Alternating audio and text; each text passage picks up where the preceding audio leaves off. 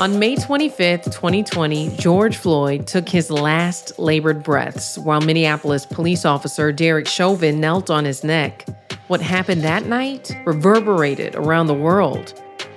1 year later, we reflect on how George Floyd's death galvanized a racial justice movement in Minnesota that was years in the making. And we look at what progress has been made since then. You're listening to George Floyd, A Year Later. I'm Georgia Fort.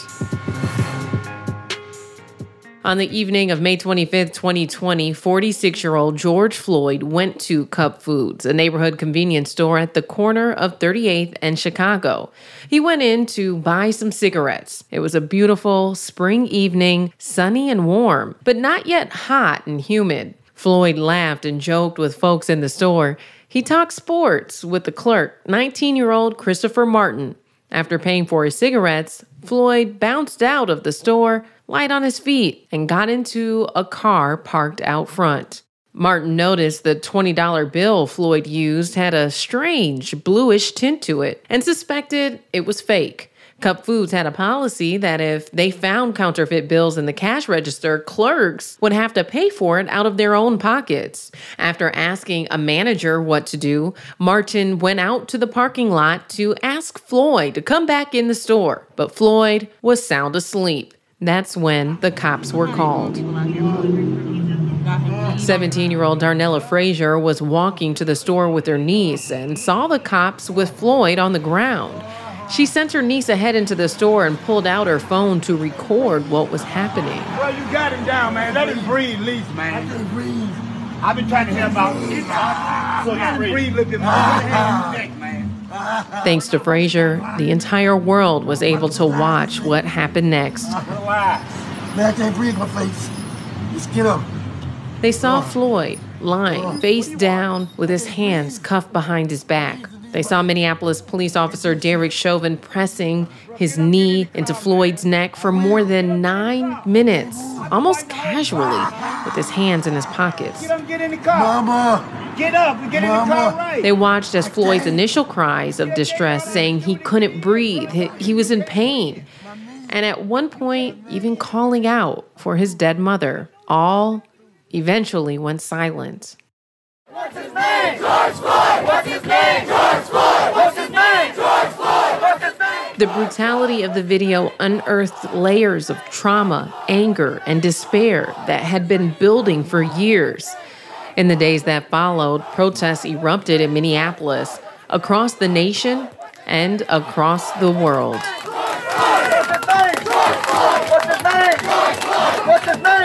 Ultimately, a jury would find Officer Derek Chauvin guilty of murder, and many pronounced the verdict a significant win for police accountability. But how much has really changed? Here in Minnesota, George Floyd's death was just the latest in a series of high-profile fatal encounters for Black men with police. Back in November of 2015, 24-year-old Jamar Clark was shot by Minneapolis police. He died the next day.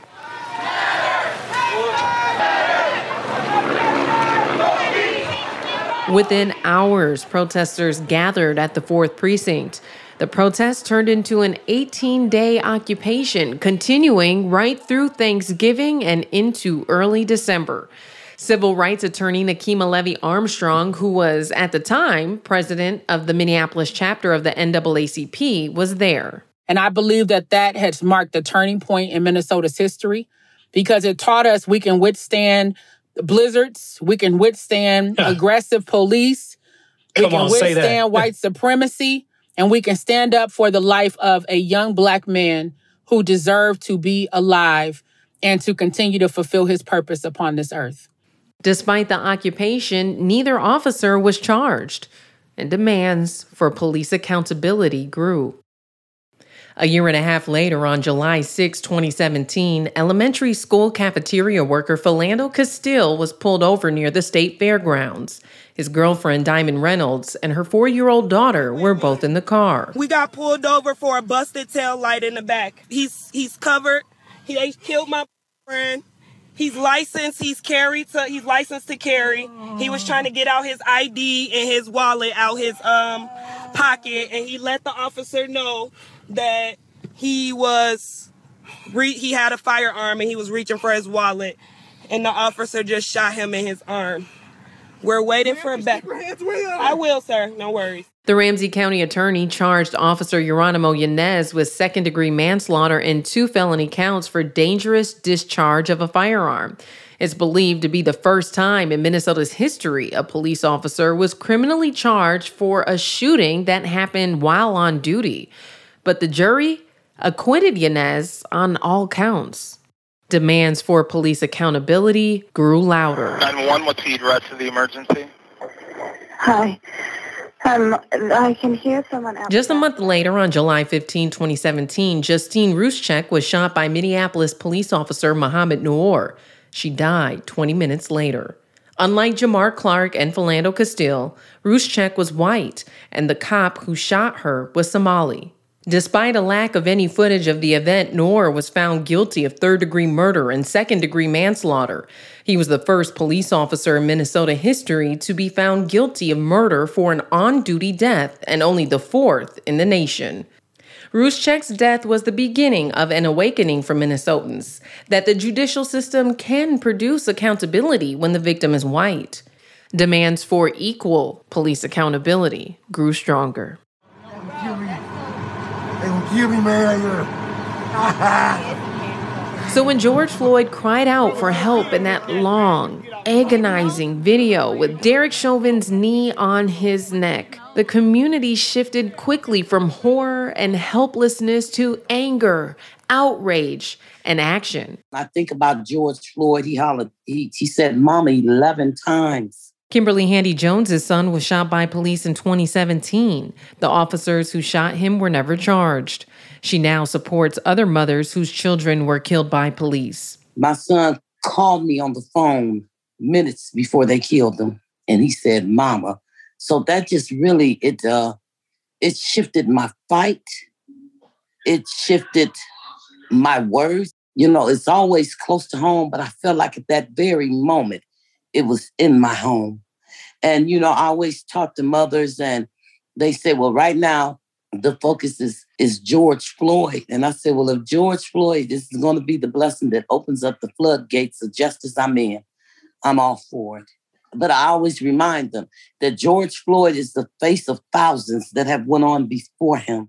After having already experienced the deaths of Jamar Clark, Philando Castile, and so many others, the racial justice movement was better organized and better prepared than ever before to respond to the death of George Floyd.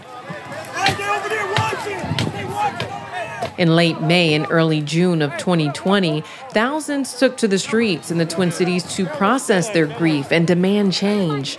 The coronavirus had already taken hold in Minnesota, but organizers kept people masked up and hydrated. When darkness fell, there was also vandalism, arson, and looting. Dozens of buildings burned, including the 3rd Precinct. One person died. Governor Tim Walz called in 1,500 members of the National Guard, the largest deployment in state history at that time. And protesters denounced the aggressive, militarized response.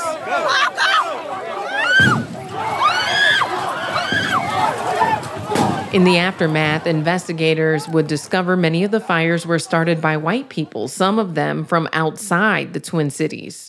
Meanwhile, the site of George Floyd's death became a community gathering space.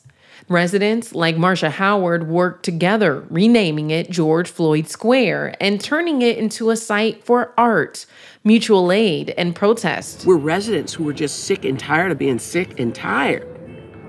And it's our neighborhood, so we're the ones that sweep the street. We feed people, we house the houseless. Howard is one of many activists who have made it their personal business to fight for change.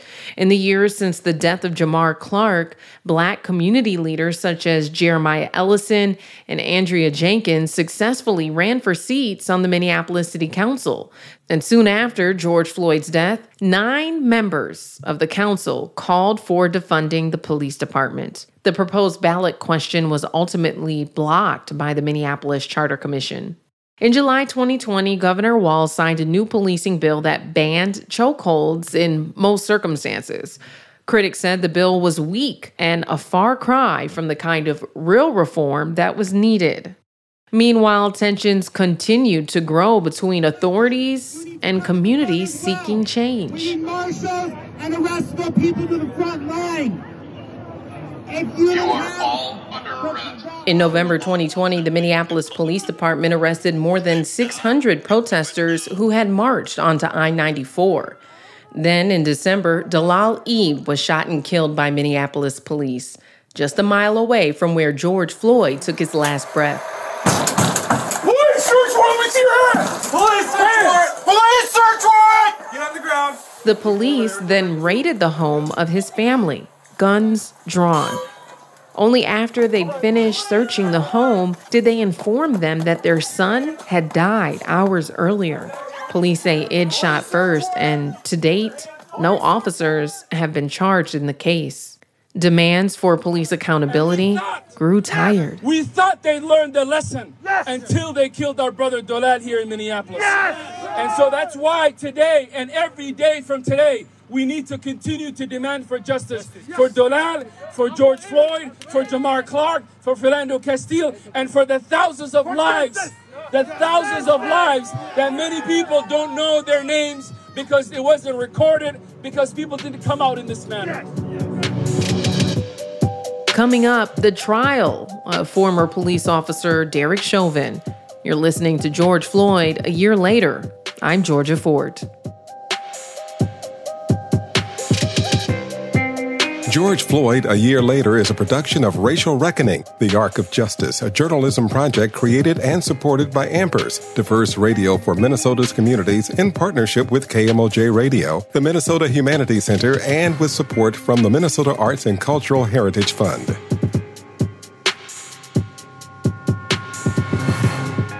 You're listening to George Floyd a year later. I'm Georgia Fort. May it please the court. Ladies and gentlemen of the jury, good morning. As the trial for former police officer Derek Chauvin got underway, Black Minnesotans were not just looking for justice for George Floyd.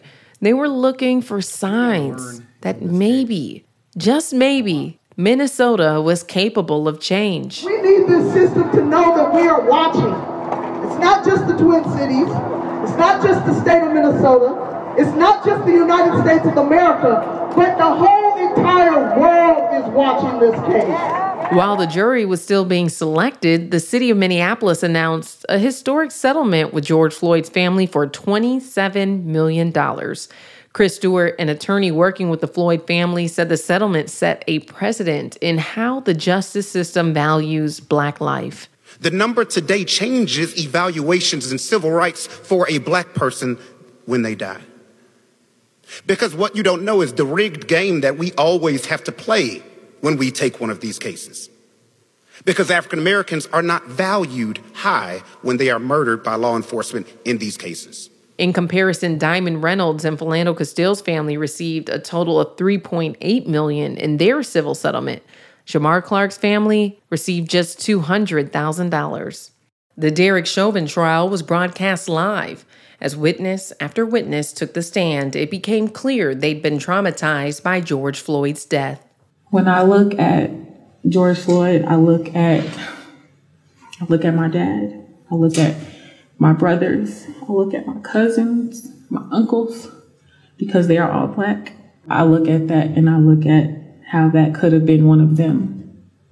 It's been nights. I stayed up apologizing and apologizing to George Floyd for not doing more and not physically interacting and not saving his life, but it's like, it's not what I should have done. It's what he should have done. He should have. The Minneapolis Police Department's own Chief Madera Arredondo denounced Chauvin's actions. That is not part of our policy. That is not what we teach. And that should be condoned. Chauvin's defense attorney maintained that it was George Floyd's drug habit and poor health that killed him, not the knee on his neck. Before the lawyers could make their closing arguments, another young, unarmed black man died at the hands of Minnesota police. On April 11th, just a few miles away in Brooklyn Center, 20-year-old Daunte Wright was out driving with his girlfriend when he was pulled over by police. He immediately called his mother to let her know. Moments later, he was dead. All he did was have air fresheners in the car, and they told him to get out of the car. He got out of the car, and his girlfriend said they shot him. He got back in the car, and he drove away and crashed. And now he's dead on the ground since 1:47. Nobody will tell us anything. Wright's death forced many to reckon with the reality that nothing had really changed since George Floyd's death the previous spring. Again, here we are. When are these people gonna stop? And at that point, demands for police accountability became relentless. The governor deployed 3,000 troops from the National Guard, twice as many as what had been deployed after George Floyd's death. For nights on end, protesters gathered at the Brooklyn Center Police Department. Protesters, journalists, and medics were met with tear gas, rubber bullets, and flashbangs. Within days, Kim Potter, the officer who shot Daunte Wright, was charged with second-degree manslaughter. But community leaders said it wasn't enough. What happened to Daunte Wright wasn't an accident. What happened to Daunte Wright was murder. We are tired of this justice system, a system that works for white people and a system that does not work for people of color. However, Ben Crump, the attorney for George Floyd's family and now Daunte Wright's family, said the swift charge was significant. We are making progress, and I want to encourage those protesters, those young people, those activists, that you're making a difference. And Minneapolis, Minnesota, right here now, is ground zero for that change. Community activists continue to apply pressure with an increasingly unified voice. Jaylani Hussein, the head of the Minnesota chapter of the Council on American Islamic Relations and a devout Muslim, stood side by side in solidarity with Nakima Levy Armstrong, a devout Christian, calling for police accountability and meaningful public safety reform. On April 20th, after deliberating for 10 hours, the jury found Derek Chauvin guilty on all 3 counts in the murder of George Floyd. Neighborhoods erupted in cheers and honking horns. For the first time in Minnesota, a white cop is being held accountable for the killing of a black man. The next day, the Justice Department announced a widespread federal investigation into the Minneapolis Police Department. The City of Brooklyn Center announced a groundbreaking public safety resolution that would put policing under a new public health-oriented department. While certain efforts surged ahead, others lagged behind. Police reform bills at the state legislature were pushed back to a special session. Their fate still uncertain. 1 year after George Floyd's death, the intersection where he died remains closed to traffic. The Minneapolis mayor has said the city plans to open it back up soon. In the meantime, it continues to be a gathering place for people to grieve, celebrate, and reflect. Dr. Joy Lewis is a community healer and author. She says it's been beautiful to see the community stepping up to take care of one another. Ain't no Red Cross coming for us. When we are shot and killed by the police or by the state, ain't no Red Cross coming for us. You know, ain't no people coming for us. Who's coming? They're sending in troops. it's going to be a war zone. They're closing down the grocery store. We become our own Red Cross. We create a healing environment for ourselves. That's what's happening. That's what the revolution is bringing. It's bringing us back to each other. The national spotlight on Minnesota over the past year has illuminated some painful truths. While Minnesota is widely considered a wealthy state with a great quality of life, it has one of the largest income gaps in the nation. Black families make on average just half the income of white families. Foundations and other institutions are now funneling millions of dollars into Black-owned businesses and nonprofits. Artist Louis Blaze says a fire has been lit. We need to see a new birth of a nation, and that is our nation. That's when we restore ourselves as a people, as a culture, and get back to our identity, our history, right? And heal with one another.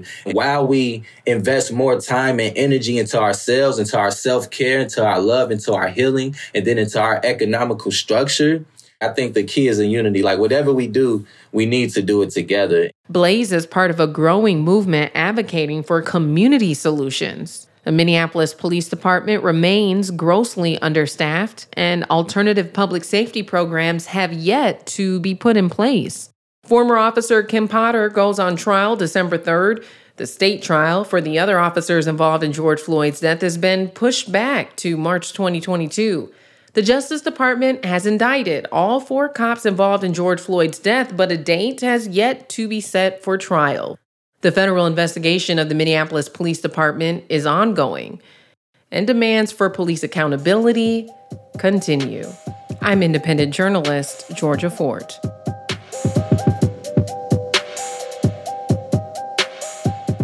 George Floyd, a Year Later was written and produced by Georgia Fort and Marion Combs, with production assistance from Justice Sanchez and Aaron Warhol. George Floyd, a Year Later is a production of Racial Reckoning, the Arc of Justice, a journalism project created and supported by Ampers, diverse radio for Minnesota's communities in partnership with KMOJ Radio, the Minnesota Humanities Center, and with support from the Minnesota Arts and Cultural Heritage Fund. Online at racialreckoningmn.org.